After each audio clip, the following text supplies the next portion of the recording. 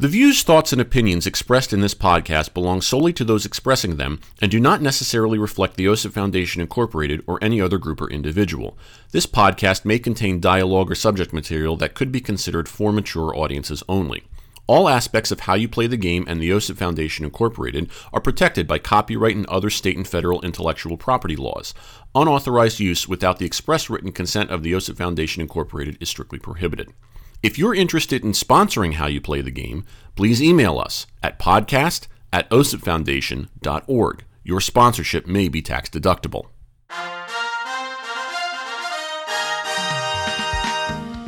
So that's what friends do. They let their friends watch the flight simulator on the big screen TV while they're trying to record a podcast. That's right. That's how this works. Yep. So... Yep. Man, I thought that opening would be better. No, that's fine. That's fine. Okay.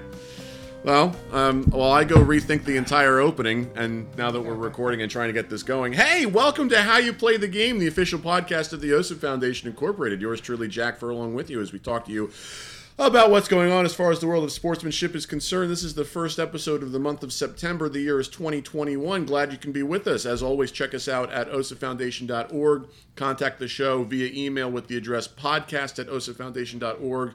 On the interwebs at facebook.com/OSIPFoundation, Twitter and Instagram at OSIP Foundation, hashtag How You Play the Game, and also on YouTube by searching OSIP Foundation. Did I forget anything? Oh, I have no idea. Okay, me neither. Sitting over there in person is the producer engineer of the show, Mr. Sean Ryan. Sean, hello, how are you? Howdy ho, Jack. You are not behind a fence to say that. I know, I'm not. And call me Tim if you're going to do that. Yes. Yeah. I'm just not too sure about that right now, Tim. I don't think so, Tim. That's it. Yeah. Yeah, exactly. I don't think so. Tim. Send your letters to Tool Time, care of Tim Allen, care of Tool Time, whatever it was. Yeah. Care of. Yeah.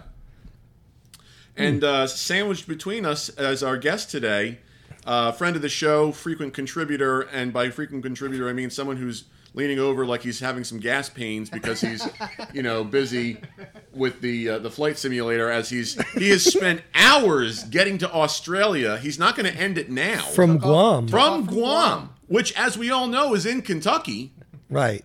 Okay? That's a long flight. That's a long flight from Guam, Kentucky to Australia, home of prisoners. Right.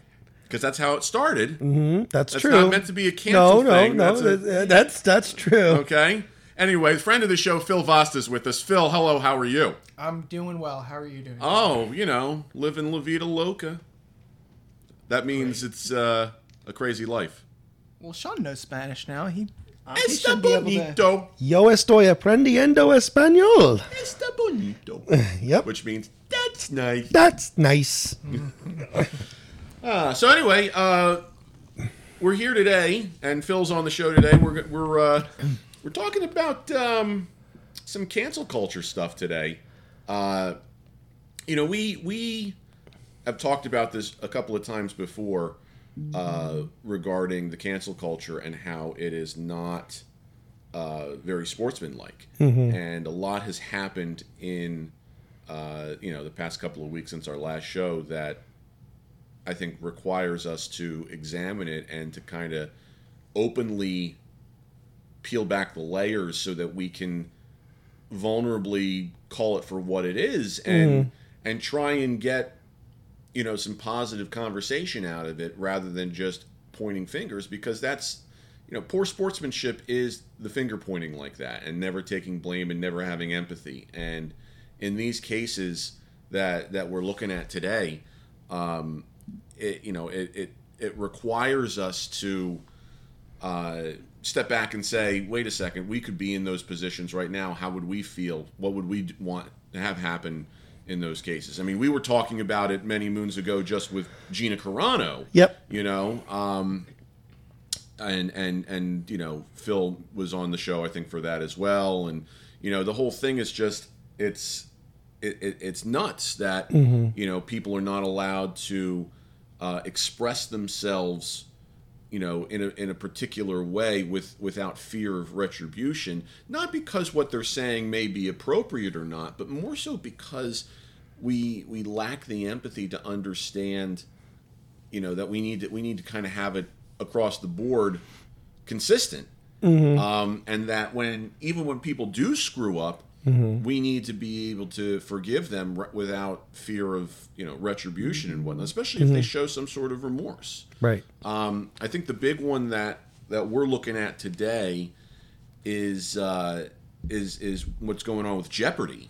Yeah. As we all know, Alex Trebek passed away, and they've been looking for new hosts and whatnot, and they settled on a couple of possibilities, and once those hosts were announced, it was kind of all hands on deck to try and dig up dirt on them and use that to get them canceled. And our whole thing today is to kind of look at the cancel culture and say, wait a second, something's not right here. And how should we be looking at this? What should our reactions be? And to try and fix it from that standpoint. Sean, you kind of have expressed a lot in terms of your opinions on what has been going on with Jeopardy. So why don't you give us, some of the background as you see it, and let's start there. So Mike Richards was an executive producer. Is an executive producer for both Jeopardy and Wheel of Fortune. And before that, he was the executive producer of The Price is Right. And so he has a history of working in television production. He was one of the candidates who was to succeed Alex Trebek. I mean, there was first of all, let's go back even further. After Alex Trebek passed away, for a while they showed reruns. And during that time, they were interviewing various candidates who were sort of going through the revolving door. And I think Mayim Bialik was one of them. LeVar Burton wound up being one of them.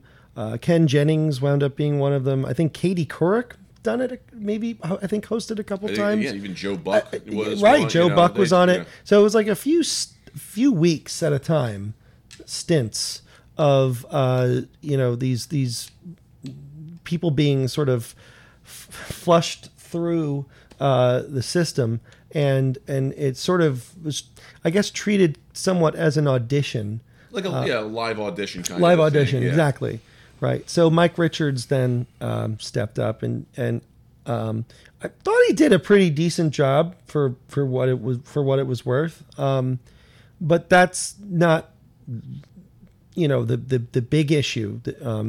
So a couple of weeks ago, actually maybe last week. Yeah, probably. Well, first of all, let's talk about who was named as the permanent selections. Okay, so Mayim Bialik is the one who is slated to be the long-term interim host until they find someone else. Okay. Mike Richards was set to be that person. Okay. And was set, actually, I think he was set to be the permanent host, if I'm not mistaken.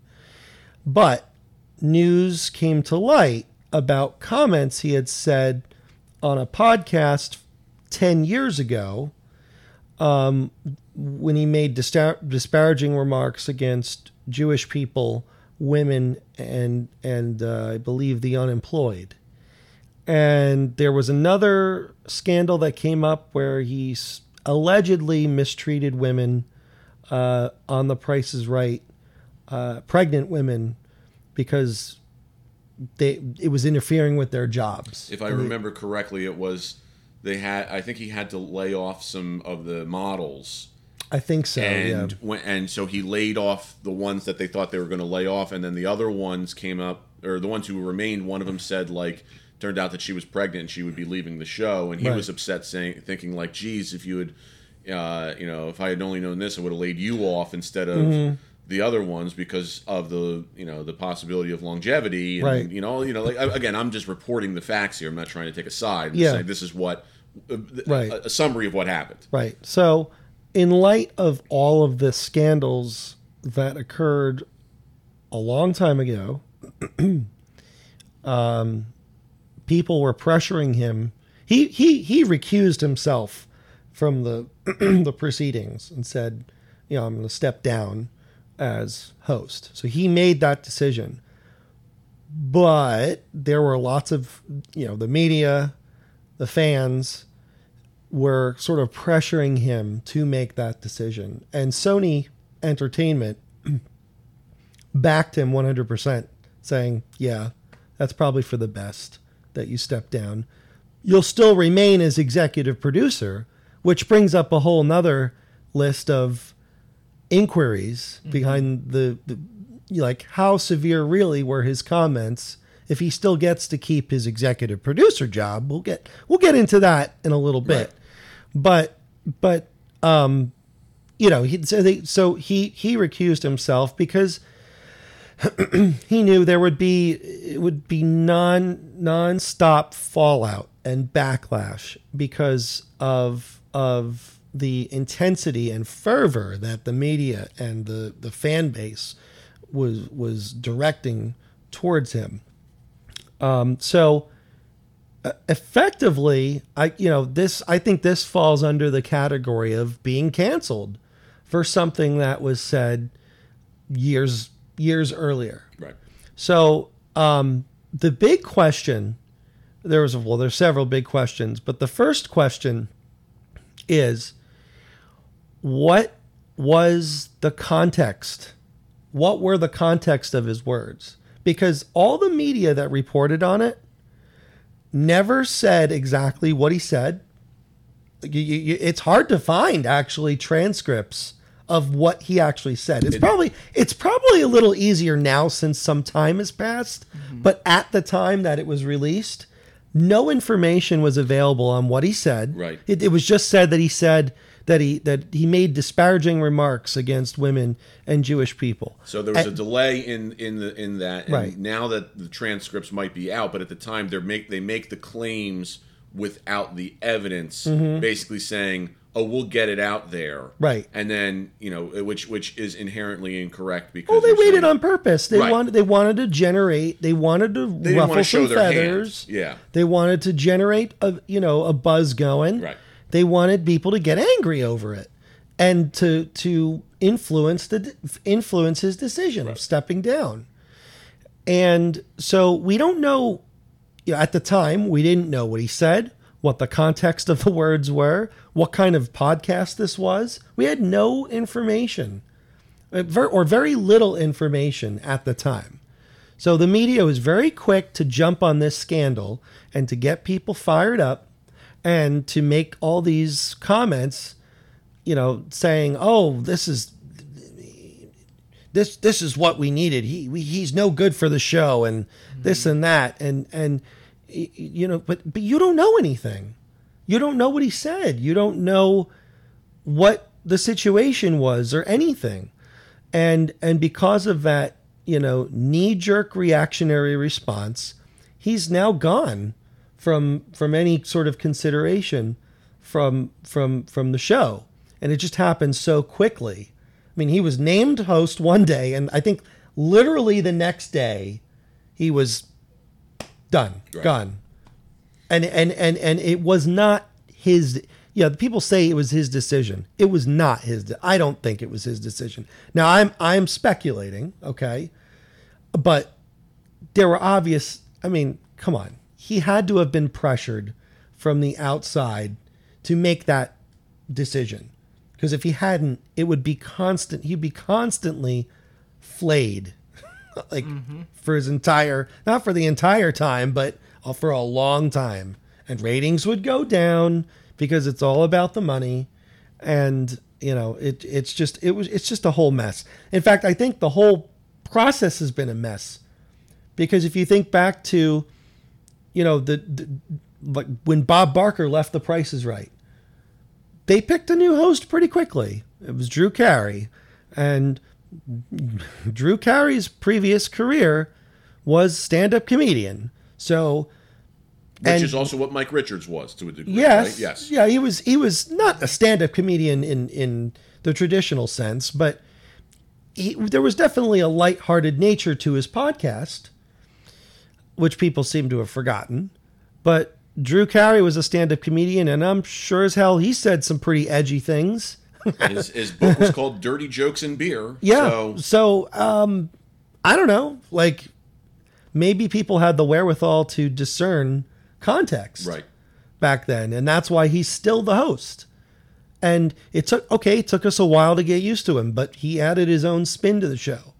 And now it's, I think he's doing a great job. What you also mentioned the possibility of some scandal behind Mayim Bialik and LeVar Burton and all that stuff too, right? So it's basically that no host here is squeaky clean, right? Or no candidate is squeaky clean. Mm-hmm. So tell us about that. So 3 things. 1, nostalgia is a very potent drug. 2, we are always wary of the unfamiliar.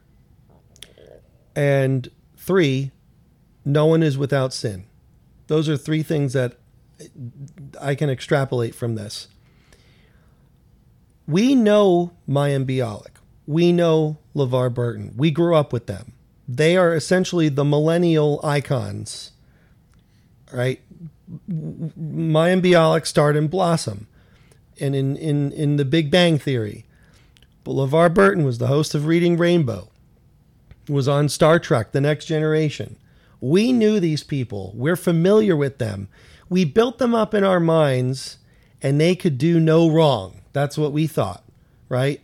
Before this whole Jeopardy thing, we had no idea who the hell Mike Richards was. Mm-hmm. No idea, right? So if he screws up, he's the first to go. But if Mayim Bialik or LeVar Burton screw up, well, in our minds, they have enough clout in the bank that where we could look past their transgressions, right? So we're comfortable with what's familiar. And I think that's the biggest problem here.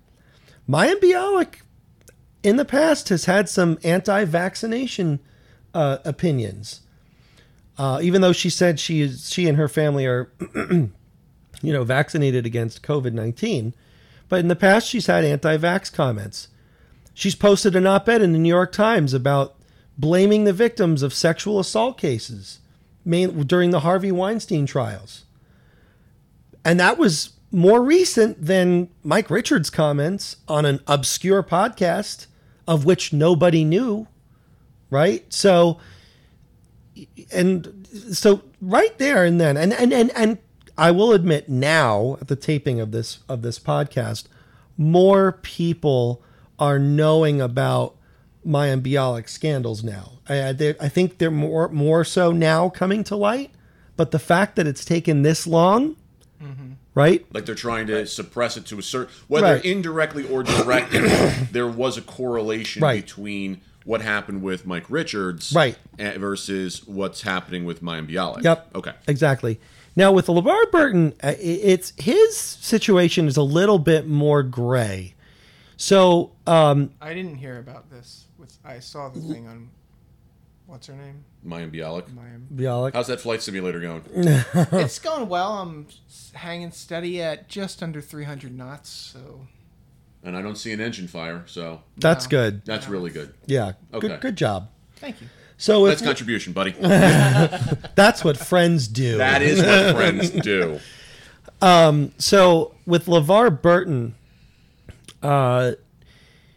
there was a copyright infringement lawsuit filed with WNED, the parent company of PBS, against LeVar Burton for allegedly using the rights for Reading Rainbow for his own educational software. I think it may have been the trademark, of which I'm not 100% sure on that, but there was definitely some sort of scandalous activity going on. Not a peep about that anywhere. Wait, when was this? I think about 10 years ago. I think 2011, 2012. I believe, and no one's talking about that. Right. So he's not without scandal either. Whether a lot of what I'm saying hasn't been fully substantiated. There are lots of gray. That's why I'm saying there's lots of gray areas. But the fact that he is in close enough proximity to something this scandalous, I'm surprised isn't making as much rounds as the other issues that have been brought up. It's almost as if, and again, we're connecting dots and making assumptions here that we are fully aware, they're may or may not exist. Right, exactly. And then let's get that out there from the get-go.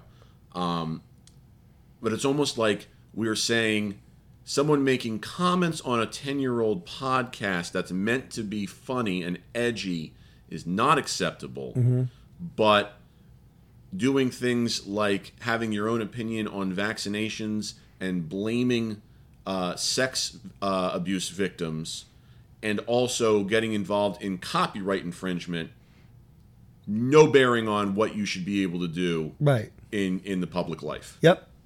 So one's okay and the other's not. Right, exactly. Which that inconsistency is not good. Well, and that's because, like what I said, people don't like things that are different.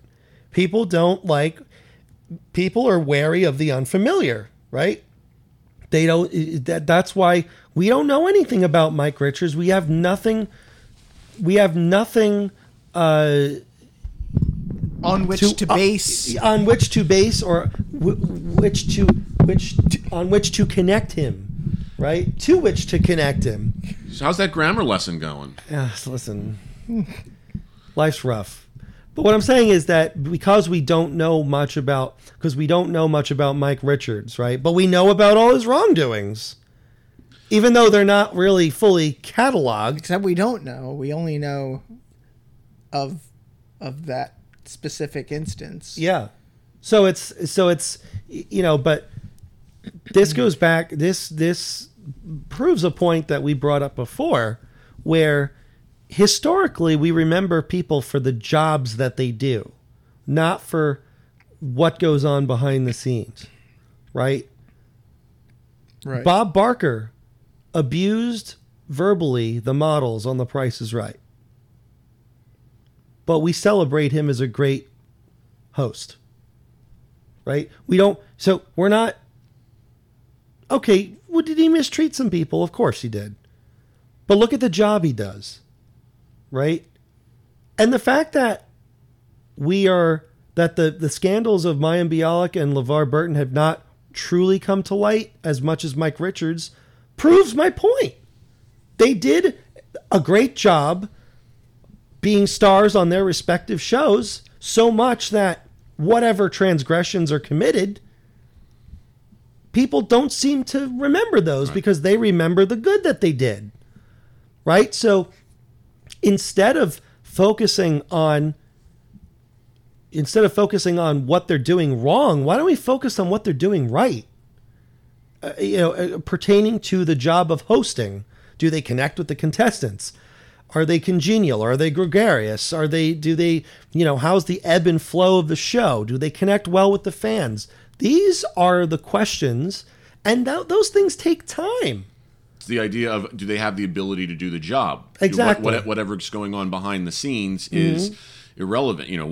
It's like saying, we can't have him host the show because he doesn't like chocolate. He's only a vanilla fan, and there's no way we can have a chocolate. But he's the best host we've ever had. No. Right. That one thing behind the scenes is enough. Exactly. Like, how Seinfeldian are we going to get here? Well, we talked about Martin Luther King. Right. Martin Luther King, civil rights advocate, one of the most prominent figures in our history, helped bring our country together during this tumultuous civil rights movement. Abused women, alcoholic, adulterer, witnessed a rape and encouraged the attacker. Yeah. But we don't talk about that. We gave him a federal holiday. Right. We don't talk about that. Where's Mike Richards' federal holiday? Right. I can't come into work today. Well, why not? Well, I'm celebrating Mike Richards' Day. But really, Yeah. we don't remember Martin Luther King for that stuff. We remember him for the job that he did. Yeah. Right. The speeches that he made. Yes. You know. Yeah. And I think that, you know, I mean, maybe it's not a fair comparison to compare Mike Richards to Martin Luther King. No, it is. But- It is. No, I'll say it. but- Cancel me now. Yeah. But the thing is that, you know, you have to look at context. Mike Richards co-hosted a show called The Random Show, DUMB. Okay, right there, that should tell you that anything that's disparaging that's being said should be taken probably with a grain of salt, right? You know, he called his co-host a booth hoe, and people got offended by that. Well, his co-host is a really good friend of his, and he had friends on the show who they were just joking around. Yeah. Like, you have to look at context. It's like if you and I call each other names. Right. You know? Oh, we shouldn't, though, in case we want to host game shows later in our Or life. God forbid, you know, OSIP takes off so internationally. Right. And like, oh, we can't trust this 501c3 organization that promotes the better good with Right. good sportsmanship because one time on their podcast, Right. Jack called Sean a naughty word. Yeah, You know? exactly. Okay. I get you and now. there's the Yeah. disclaimer at the beginning of our podcast, Yeah. so... That we are rated M for immature. Yeah, so you nope, Exactly. can't do it. We thought of that. Now, what about? Let me go here. Mm-hmm. All right, and I'm saying this with a major. Devil's advocate. Well, no. I don't know. I'm giving a disclaimer. Okay. Okay. Is there anything to the fact that Mike Richards is a white male, and Mia Bialik is female, and LeVar Burton is African American? I don't know. I will not say one way or the other. Phil, you're a guest. Why don't you say something? You're Yeah. in the hot seat. Oh, your mic just moved, as if God's saying, "No, don't talk about it." Yeah. I'm just gonna. Are you breaking stuff again? How's that flight simulation going? Well, I'm somewhere over the Pacific, so I can see the sun rising. Can you be more specific? Pacific. Baja. Is that Eastern and Specific time? I think it means it starts specifically at 8. Ah, you guys. No, you know, so what you said about, you know, the race of what's his name, Mike LeVar? Richards? No, Mike no, Richards? no. Well, Okay. all of them. Yeah. That crossed my mind too. The thing I'll say in response to that is I think it's easy to look at that because in present society, like, we are so conditioned to think in those We're terms. very sensitive to that. We're very, very sensitive Yes. to it. Yeah. So I hesitate, even though that could be pertinent. I mean, obviously, we don't know enough about it. I think it depends on the fan. Like, is the fan who thinks that, are they themselves sensitive to Right. that? I think it depends on the individual. It goes back to individual. context. You're right. Context is the person who's looking at that and saying, Mm-hmm. how does this play into it? And that person has a specific background, has a specific set of experiences. Yeah. Yep. You know, and so, you know, if that person is very highly involved with women's rights or, you know, the NAACP or something like that, you know, they're you're going to look at things through that totally. lens. That Yeah. lens is going to shape how Yeah. you. Whereas on the other side, we're probably looking, you know, because we always look at things as saying, you know, whether you can do the job is whether or not you should be able to do the job. Right. We've talked about it with like Jessica Mendoza. She's a female. If she's really good at broadcasting baseball and softball games, then she should be able to do it. Her gender has no bearing on it. Right. Or personally, I say nay because I don't think she's very good at it. You know, has nothing to do with her gender, whether she's a man, woman, or let's make up any gender we want. You know, it's she. You know, her talent level, in my opinion, does not reach the talent level of other people who are capable of doing that job. Right. And in this case, we look at it and we say, let's take the demographics out of it. Which we should. Which we should. Out of these three people, Right. who's the best person to host Jeopardy? could all three host? No, of Jeopardy, course. you know? I think they all did a wonderful job. And that's the thing is, I don't advocate for one person over the other. The point is that instead we're so focused on what people are doing wrong that we overlook what this is all about, and that is, can you do the job? Right. Are they doing a good job or not? I guess the thing I'd say to that, like, because I tend to agree with you, but at what point, at what point do we as a society say this action or this group of actions that this person did in the past kind of overrides what they're doing? Right. I mean, because like, just each one of us in our daily lives do things, I'm sure, that we're not of which we're not proud. Yes. Grammar. But, we don't tend to think of ourselves or our friends as we don't distill them down to that one action that they did 10 years ago, right? The intangibles of what is in our individual heart, right, is what we use to define that. Yeah. And in this case, where there are public figures, the court of public opinion does not take that into account. Possibly because they just don't know the innocent dude, until proven guilty does not hold up in a court of public opinion. Whatever the reason is. Yep. You're absolutely right. I mean, we asymptotically cannot fully define what that. I learned that word, is. I think, in like 10th grade, but In you're going to have to. geometry class. Yeah, as a line gets asymptotically closer to an axis without actually without actually ever meeting it. It's one of those things where it's like, you're right, we can't really define it, but we know it when we see it. Whether it's the strike zone or hardcore pornography. Right. That goes back to that court case. Right. They're saying, I can't fully define what it is, but I know it when I see it. Right. And this is kind of the same thing. Is to say, I don't know where that line is that we're not supposed to cross. The uncanny valley. Right, but we know when we did it. With 3D animation of faces, right? At what point does it become unrealistic? Yeah. You can't really define it, but you know it. When that's not it anymore. Right. Yeah. So, I mean, let's look at, I guess what you could do is start measuring, if you really wanted to get into the weeds with it, measure it based on proximity to the job itself. Okay, so like Mike Richards is hosting, right? Let's say hypothetically, he hosts the show. He takes off his pants on stage, runs around naked, and flashes the contestants. Yeah, that's enough to get him fired. Yeah. And go to prison. Right? So that Well, it depends on your definition of inappropriate. Right. But yeah, I know. But what if you're he saying. does that, like that's on the context of where we come from Right. says that's how we say hello. Right. So that was during the job, right? Right.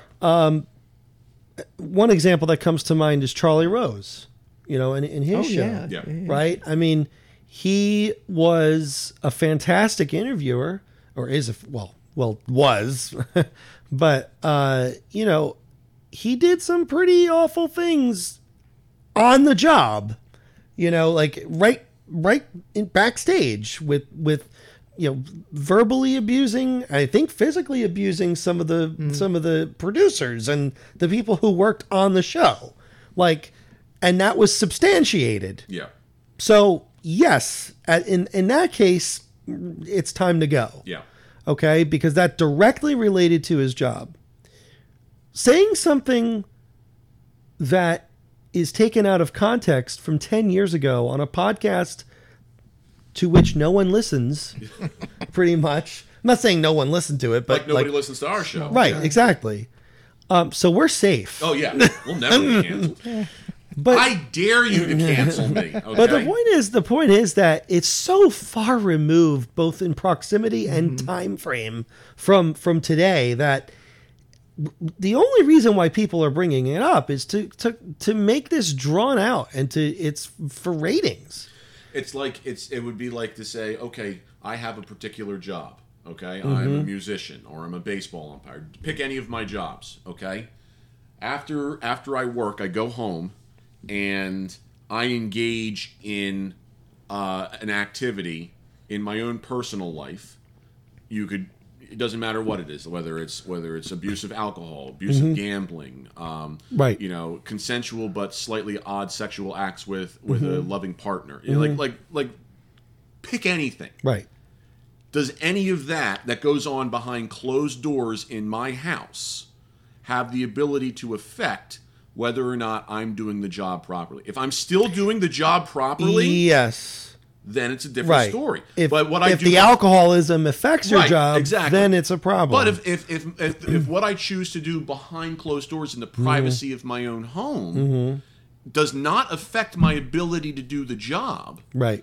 how is that a problem? Again, this is obviously a very blunt, almost grotesque example of looking at it that way. Because yes, we could dissect this and say, if I'm drinking significantly and then I can't perform my job, then does affect we it. have an issue. Right. I think we talk about this a little bit in some of the stuff that we were kind of writing for a upcoming OSIP project. Like if a star athlete says something on Twitter 20 years ago, we're expecting, or while they're in high school, which has happened many times. Yep. We're expecting that person who was in high school when that happened, now X number of years later, to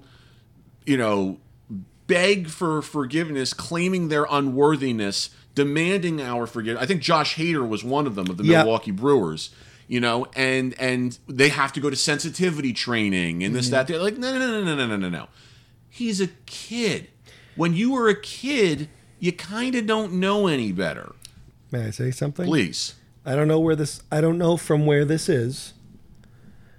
If you grovel enough, woke mobs might eventually forgive you for being wrong, but never for being right. Interesting.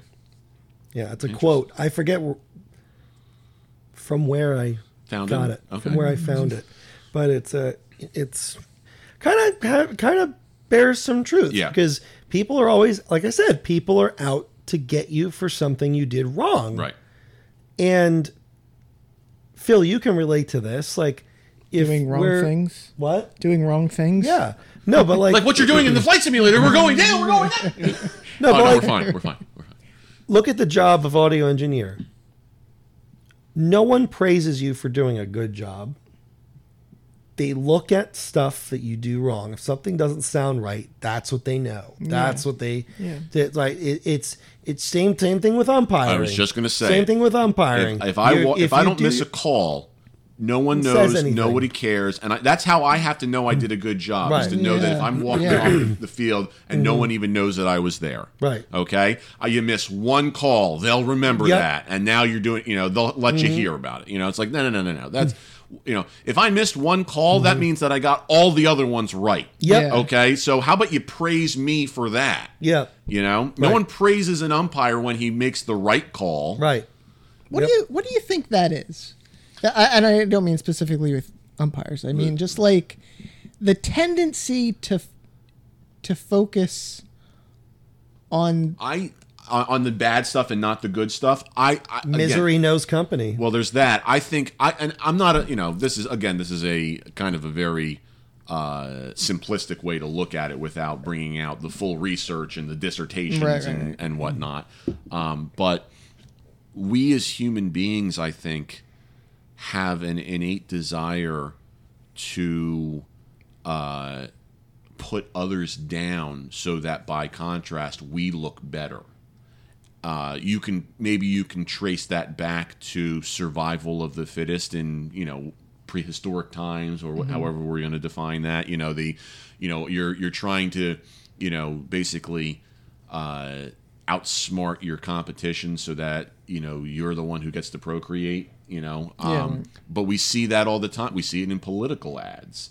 There's no political ad where a politician says, "Let me tell you about all the good things I did," right. And why I'm the right guy for the job or the right person for the job. It's always my opponent hates children. Right.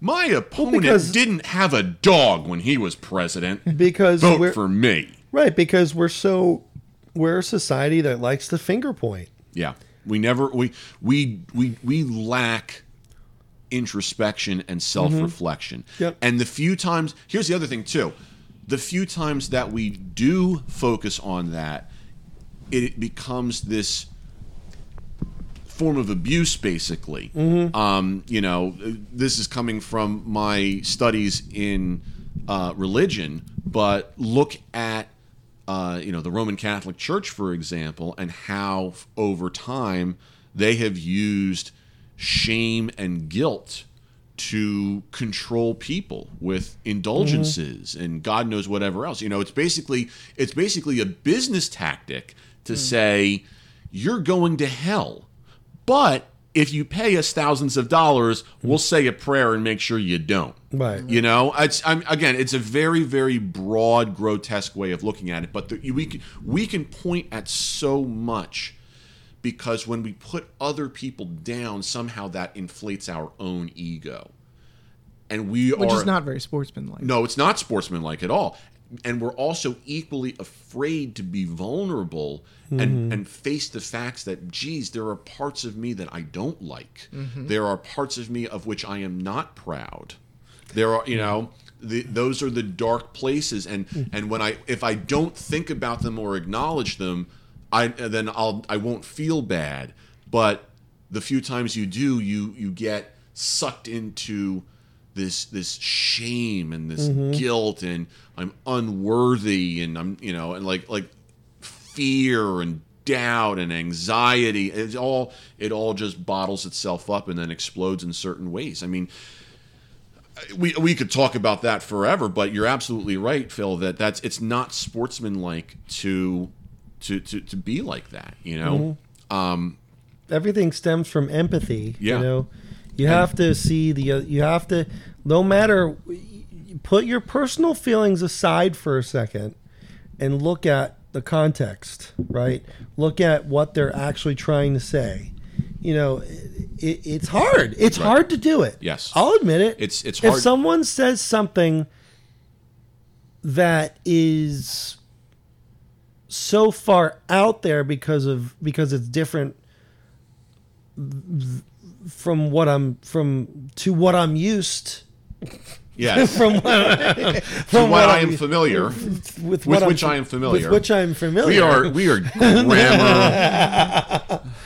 But the point is, like, if I'm familiar with something and I hear someone say something that is considered what I consider extreme, my experiences are what's preventing me from fully seeing their side of it. And it's hard to remove yourself from that situation, right? It's hard to, you have to sort of make yourself the neutral party for a second and say, okay, where's this person coming from? We lack in our society an ability to be vulnerable. Yeah. Okay.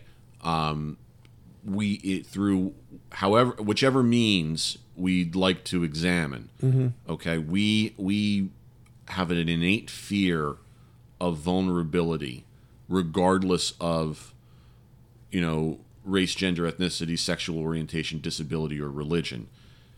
There are parts of this life that we just can't handle because of how vulnerable it may make us. I think of like job applications, where we have to become vulnerable. We basically have to open ourselves up to a potential employer and say, this is who I am. I hope you accept me. Right. And more often than not, they're going to say no. Right. We're looking for a certain type of person. That is such a difficult thing for most people to examine and to experience. Relationships. Do you want to talk about your? Well, I'll do that in a second once I finish this. He doesn't want to be that vulnerable. Yeah. But we do that in relationships. We expose our hearts to people and we say, this is who I am. I hope you accept me. And how many relationships don't work because there's just they won't become vulnerable. Because they've been hurt before when they were vulnerable. And they say, well, if I don't want to feel that again, I can't be vulnerable again. They say that science says that breakthrough learning ends very early in life. okay? When you're in elementary school and you're in a science class and you're being shown different things, the elementary school kid, pre-puberty, is amazed by it. Wow, how did you do that? That's amazing. You know, that, and we buy into it. We get excited for it, okay? As we approach adulthood, breakthrough learning stops. And when someone challenges what we believe to be true, rather than being the little kid who says, wow, how did you do that? Tell me more. What can I, we say, no, this does not fit into my schematic. Therefore, I refuse to believe it. I must refute this. I must do whatever it takes to put this down, to squash it, and to say, no, we're not doing this. We see it in religion. We see it in politics. You were speaking about the neutral party and the empathy and being able to be in the context of another person. Do you know how many problems in our world would be solved if the common person and his or her equivalent who have different political views could sit down and vulnerably speak about why they feel the way that they feel and look for common ground so that they see we're not so different after all.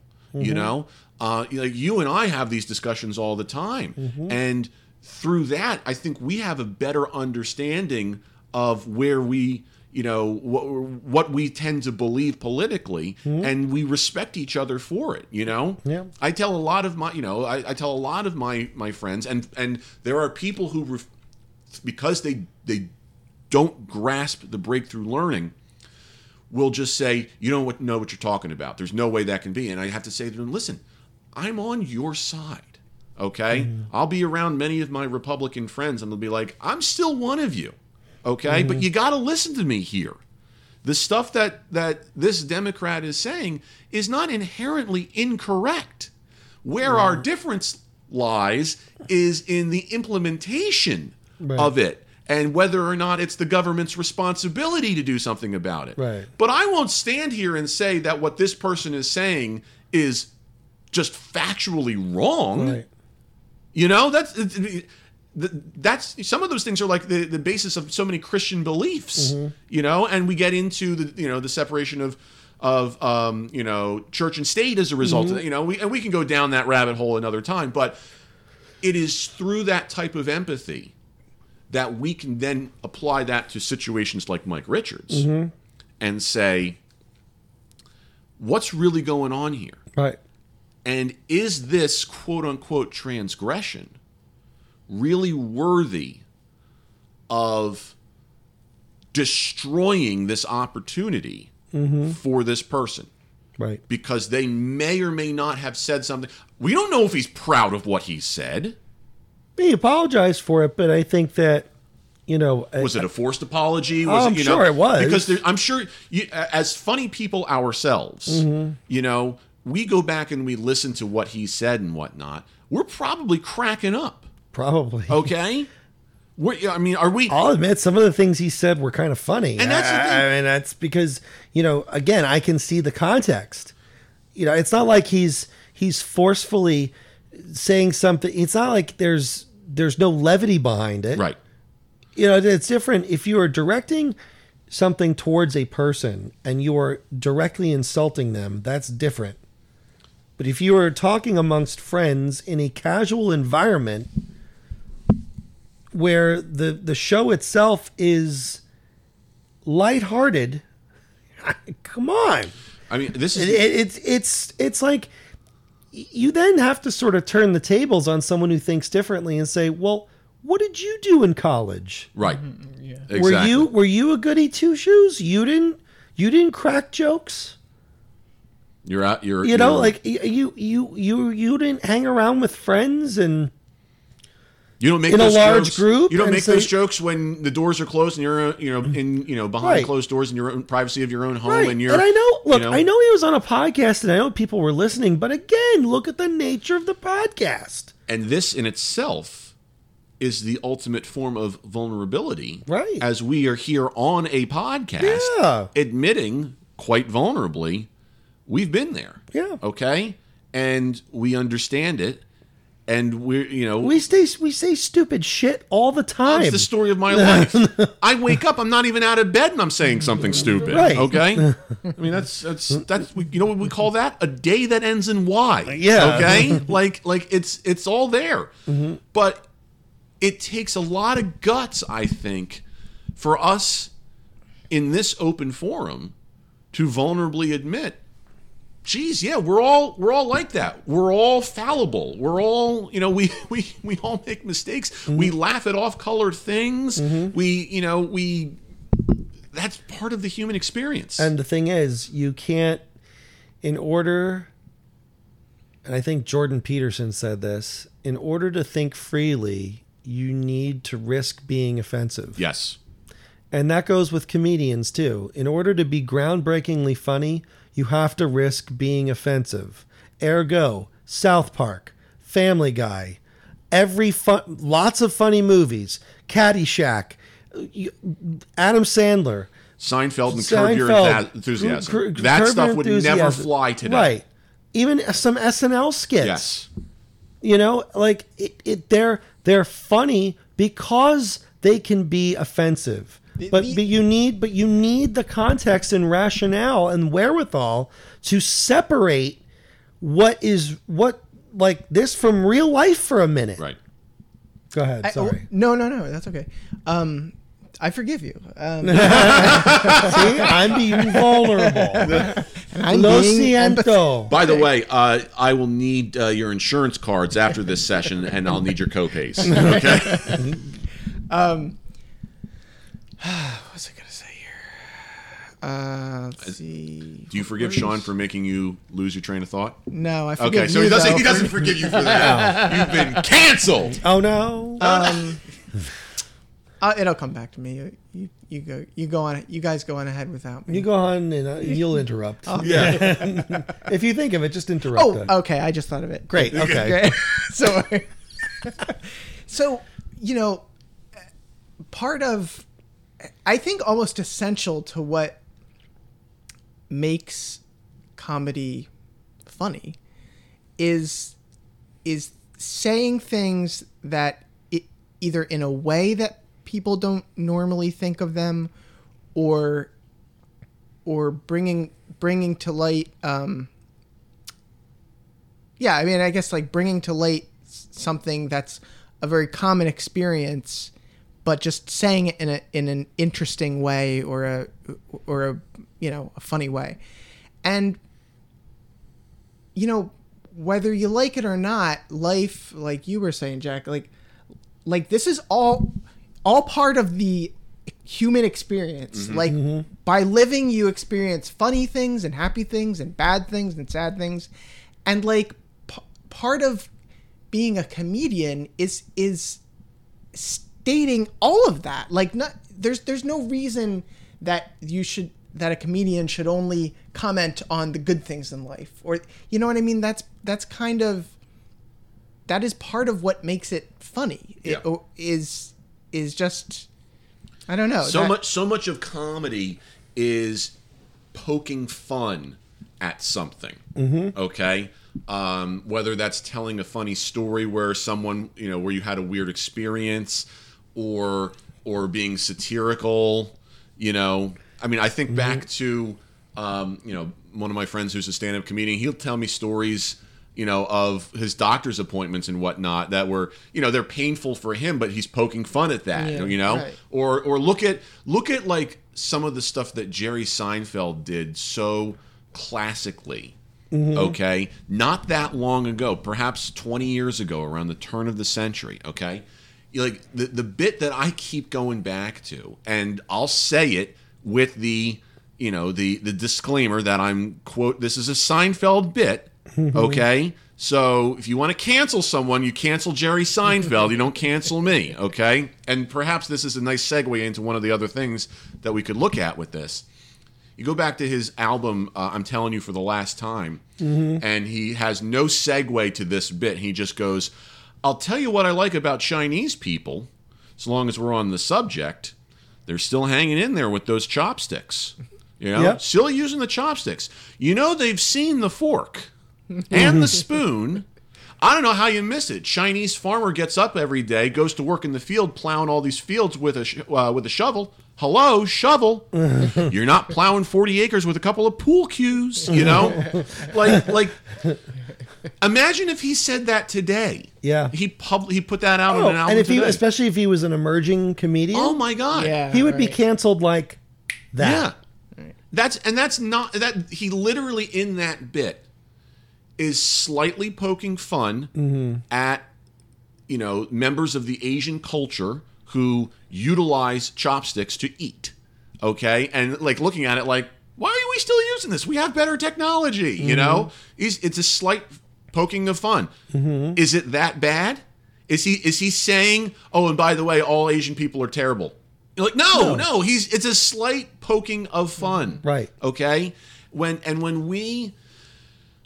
And this is coming from someone who is very highly sensitive, okay? We have to be able to stop. I think Lewis Black says it and go, you know, otherwise we're gonna explode. You know, we have to be able to be open and vulnerable enough for what I like to call good-natured ribbing. Yep. Okay? And we actually talk about that in OSIP a lot. We say good-natured ribbing is fine. We're not touching that at all. Right. It is the disparaging comments and actions and whatnot. Like we go back to what you said, Phil, about like where do we cross that line? Yeah. Those are the things we got to stop. You know, if we're gonna slightly poke fun at somebody, like, you know, hey, that was a great golf shot you had. Hope you can find it there in the woods 2 feet away since Right. it went so far, you know, Right. like, ha ha ha, as I poke you in the ribs, you know, that's, you know, like what am I supposed to say back to you? Like, ribbing. screw you, you know? Yeah. Right. You know? What did you say? That's why they call it good-natured ribbing. Right? Exactly. Exactly. That doesn't mean I think you're a terrible golfer and that you should never play with me again. Right. It's a slight poking of fun, you know? Bringing up that Seinfeld bit makes me think about the Jack Morris incident that happened recently. Yep. Okay, so for those of you who are unaware, the LA Angels were in Detroit to play the Tigers, and Shohei Ohtani, who's obviously a huge superstar, love him, He's two-way player, amazing pitcher, hitter, like. Can't say enough good things about him. Just lots of touchdowns. Yes, lots of touchdowns. I see what you did there. Canceled. Okay. How's that flight simulator? Get him out. Yeah. Looks like you're approaching a landmass. That would be Australia. Oh. No, the Australians. No, I won't look at it right now. We're doing a podcast. Okay. All right. Well, how many? I mean, I can if you want me to. How many miles are we till Australia? Well, let me just. Oh, the suspense. Dear viewer, just give us a. Yeah. I mean, you're not a viewer. I'm not a viewer. I'm a talker. Probably about 320 miles. Okay, we got time then. Yeah. We got plenty of time. Nothing but water. Yeah. And clouds. Looks nice. Yeah. It does. So anyway, Jack Morris, Shohei Ohtani. Okay. Going into Detroit, he's doing really well, and Ohtani comes up to bat in like the 5th inning or something like that, and I think it was Matt Shepard, who's the play-by-play guy for Bally Sports Detroit, who they do the television broadcasts for the Tigers, and he turns to Jack Morris, who we all know as former pitcher, World Series champion, you know, all the accolades and whatnot, and he says something to him like, what should the Tigers do in this scenario with Ohtani coming up? And Morris says, be very, very careful. Okay? And obviously what he's doing is he's trying to imitate some sort of an Asian accent. Although upon first glance of it, I think I forgot. Sounds like Elmer I Fudd. literally I said it to my mom, and she's like, he's doing Elmer Fudd, right? I was like, yeah, I guess he is. Like, maybe I'm not doing it right. Maybe I'm the idiot here for not being able to do it. But he was forced to apologize on air in that game, and then they suspended him from all future broadcasts. Now the player in question, I'm assuming, is it's Shohei Ohtani, who is Japanese. Okay. Okay. And I'm looking at it, and you know, then now everyone comes out and says, you know, this is horrible behavior. We need to be better than this. Well, you know, like, Can I say something real quick? go ahead. What does Shohei Ohtani think about it? That's a great question. I'd like to hear his thoughts That's on a it. fantastic Is he question. personally offended? Yeah. If he was personally offended, there's some plausibility behind that. But why don't we get his thoughts on it? Right. And I'll say this too. It's not like what Morris said was exceptionally derogatory in terms of saying like he's less of a person, he's no good, anything like that. What he said was meant to be complimentary. He's saying, geez, this guy's really good. Don't give him anything to hit. You know, like, you know, he should he have said what he said the way that he said it? Yeah, probably not. Okay? But it's certainly not worth an uproar, in my opinion. In my view, said Tim McCarver. You know, it's just we like we said, we have to look at this stuff sometimes and go, is this really worth freaking out like that? Right. The context of this is that he's saying he's a good hitter. Yep. Yeah. So why are we making such, you know, why? Okay, are there people out there who are probably going to be offended? Sure. I imagine so, but like you said, let's look at the context of why those people were offended. Have they had situations in the past where people have expressed anti-Asian hate towards them, and they think that this is another situation? It's certainly possible. It's certainly And plausible. they're free to think that. Absolutely. Absolutely. They could very easily also turn off the broadcast. Amen. You don't like it? Turn it off. Yep. How many times have I done that with something? I don't like what this person's saying. Turn it off. Yep. Which that in and of itself is sort of, I mean, not to put a negative spin on it, but almost a knee-jerk reaction. Yeah. It's like, well, let's listen to the context. Yeah. You know, Or if you've done that and you still are offended and you can't listen to it anymore, just stop. Yeah. Turn off the broadcast. Or turn it off so that you can think about it. Right. You know, maybe the knee-jerk reaction of turning it off is what you need to take a step back That's true. and examine it, and then Yeah. you can turn it back on. Well, look at Baby It's Cold Outside. Yeah.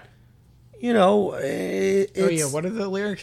Something about it's like You know, it's like trying to get coercing a woman to Yeah. stay over because it's cold out, and you know you're trying to take advantage Yeah, of her. it's implying taking sexual advantage. But like of a woman. radio stations were taking it off. Like, you don't like it, just turn off the radio. Yeah. Switch the channel. That's how capitalism works. Don't cancel the radio station.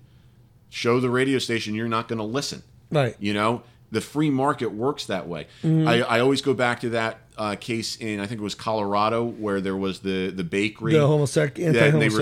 refused to bake a cake for a homosexual wedding. And they're like, oh, we need laws to prevent this. Blah, blah, blah, blah. Like, no, you know what you do? Stop going to that bakery. Yeah. Because when they go out of business, okay, because people stop using them, that sends a deeper message. Right. Why didn't my bakery succeed? Maybe because you were bigoted. You were a bigot. That's why. Here's another example. The guy that shot the lion in the preserve, the national park in Africa. He was a dentist. What was his name? I can't remember. Just a few years ago. Cecil the lion. Oh yeah. So this guy, I can't remember his name. He was a dentist in Minnesota. Really well-known dentist. Everyone went to him. I go to all my dentists in Minnesota. Oh, see? Minnesota. Right. See? So, Are you going to cancel me for doing a Minnesota accent? watch out. Spaghetti-o. So he's in Africa. He shoots the lion, and it was like on property, and it was like very beloved lion, and everyone was up in an uproar about it. No one went. Everyone can't. He had to shut down his practice because no one went there anymore. He lost a lot of money. Right. See? Yeah. The government didn't shut him down. People just stopped going there because they heard about it, right? Yeah. And that's the thing. So, And at that point, the other thing that you do is when that happens, you talk to the guy and you say, "Did you mean to do this?" And if he shows no remorse, he did. okay. Well, yeah. I'm being very blunt here, you know. Right. But Can a guy kill a lion around here Yeah. without? what is this, amateur night? on protected land. Yeah, come on. But we talk about that like you look at... Sorry, Phil likes this too much. Unprotected land? You know. Anyway, we look at what's in someone's heart. You know, is this guy that much of an idiot? Perhaps, yes. And then, you stop going to him. I think Phil thinks he was an idiot on protected land. Okay. I'm just going to save my comments. Go ahead. Okay. He doesn't want to get canceled. Yeah. Your plane's name is Meat, okay? Yeah, you're canceled, all right? It's right there, just looking right at me. Phil has a fat cat named Tummy Meat. She's getting a little thinner, though. We're a little worried about her. Well, I mean, has she lost weight since? Well, no, I don't think so. Oh, that's good at least. But anyway, we call her Meat, so my plane's name is Meat. Yeah. Okay. Yep. Now I know the context. Right. Now all of a sudden, this is adorable. It's still funny. It's funny, but it's adorable. Right. Okay. What were we talking about? Oh, protected lions and stuff. Protected land. Protected land and shooting lions and whatnot. You know, like again, take a random example similar to that. Was the lion attacking him and he had to do it to live? Like the South Park episode? Exactly. They're coming right for us. Like, because maybe something like that happens and you don't have a choice. You know, right. Again, I'm not saying that's what happened in this example, but we need those details. Is this guy going to stand up there and have no remorse for what he did? If he has no remorse, then stop going to him as your dentist. Okay? If the bakery in question has no remorse saying, I refuse to bake things for homosexual weddings, then yes, stop going to that bakery. Yeah. But what if the baker says, hey, you know what, we thought about it, we realized, this isn't good for business, this is wrong, et cetera, et cetera. Now maybe you could say, you know what, I show empathy and forgiveness and whatnot, I'll be the bigger person and I'll start going there again. Right. You know? Right. If the dentist said, I shouldn't have done that, it was wrong, blah, blah, blah, blah, blah, and you feel comfortable enough, go back. Yeah. Now, if he's not going to relent, then it's like, don't go back there, you know? Right. You have to be able to forgive people and let them get on with their lives. That's how our system works. They pay a penalty. You don't let that penalty follow them for the rest of their life unless the crime was so severe where that is the punishment. Right. And that's all based on context. Right. So, with Mike Richards, I think you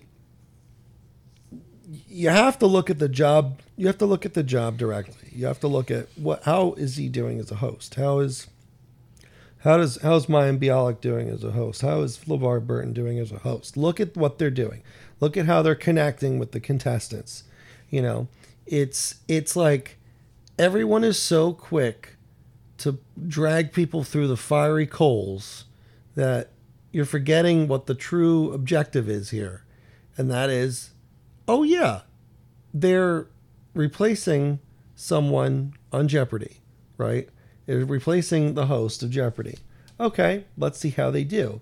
Here's the other thing, too, that we haven't mentioned. The media puts this host position as this coveted, right. Like it's like the Holy Grail. Replace the Messiah. It's like they're coronating a new king. We've got an opening for the position of Jesus. Who's going to play the role? Okay? It's like this velvet laden throne that people are treating it like it's sacred. It's a freaking TV show. And to some people it may be sacred, Fine. but their definition of sacred should not be that of the Messiah in this case. But the thing is, like, it's step back a second and look at the job, okay? Life will go on. Because of this, okay? Right. And the thing is, like, look, no one is going to be Alex Trebek. I think people want Alex Trebek, and you're not. They want his stoic, wisdom-laden spirit to be in the new host, and that's not possible. It's not going to happen. It's just not going to happen. Got a better chance of having Will Ferrell do it as Alex Trebek, Right. You know. So the point is that whoever takes the job, right, I'm sure will do a fine job. And it'll take several months for us to get used to them. And that's the thing. So many people are going through this revolving door that we're not given enough time to get used to them. And that's the problem. It's just pick someone and let them do it for a long period of time. Right? And they'll grow into the show. Right. They'll make it their own. Right? And it'll evolve over time. It's like saying, you know, you see a new TV show that's debuting, okay? And after one episode, you're like, you know, but you're like, some people are like, they watch one episode and they're like, yeah, this is terrible, cancel it, not going to watch it anymore. Other people are like, you know, you have to give it time to breathe, you know? Yeah. If after one season you're still lost and you're like, this isn't that good, et cetera, then, you know, unless it's literally not your cup of tea, then literally just turn it off. You know, You don't have to get it canceled because it's not your cup of tea. But, you know, that kind of stuff needs room to breathe, you know, and it's, if you don't let things breathe in that manner, you're going to be setting expectations that are going to be very difficult to reach. Right. Listen, I already told you I don't like The Mandalorian. You don't have to call me out like that. All right, meat. It's been 2 seasons. I haven't watched the second season yet. See, then you don't know. Yeah. Right, so I don't have the proper context. Yeah. Yeah. So, I mean, the moral of the story is everyone just calm the hell down. Yeah. You know?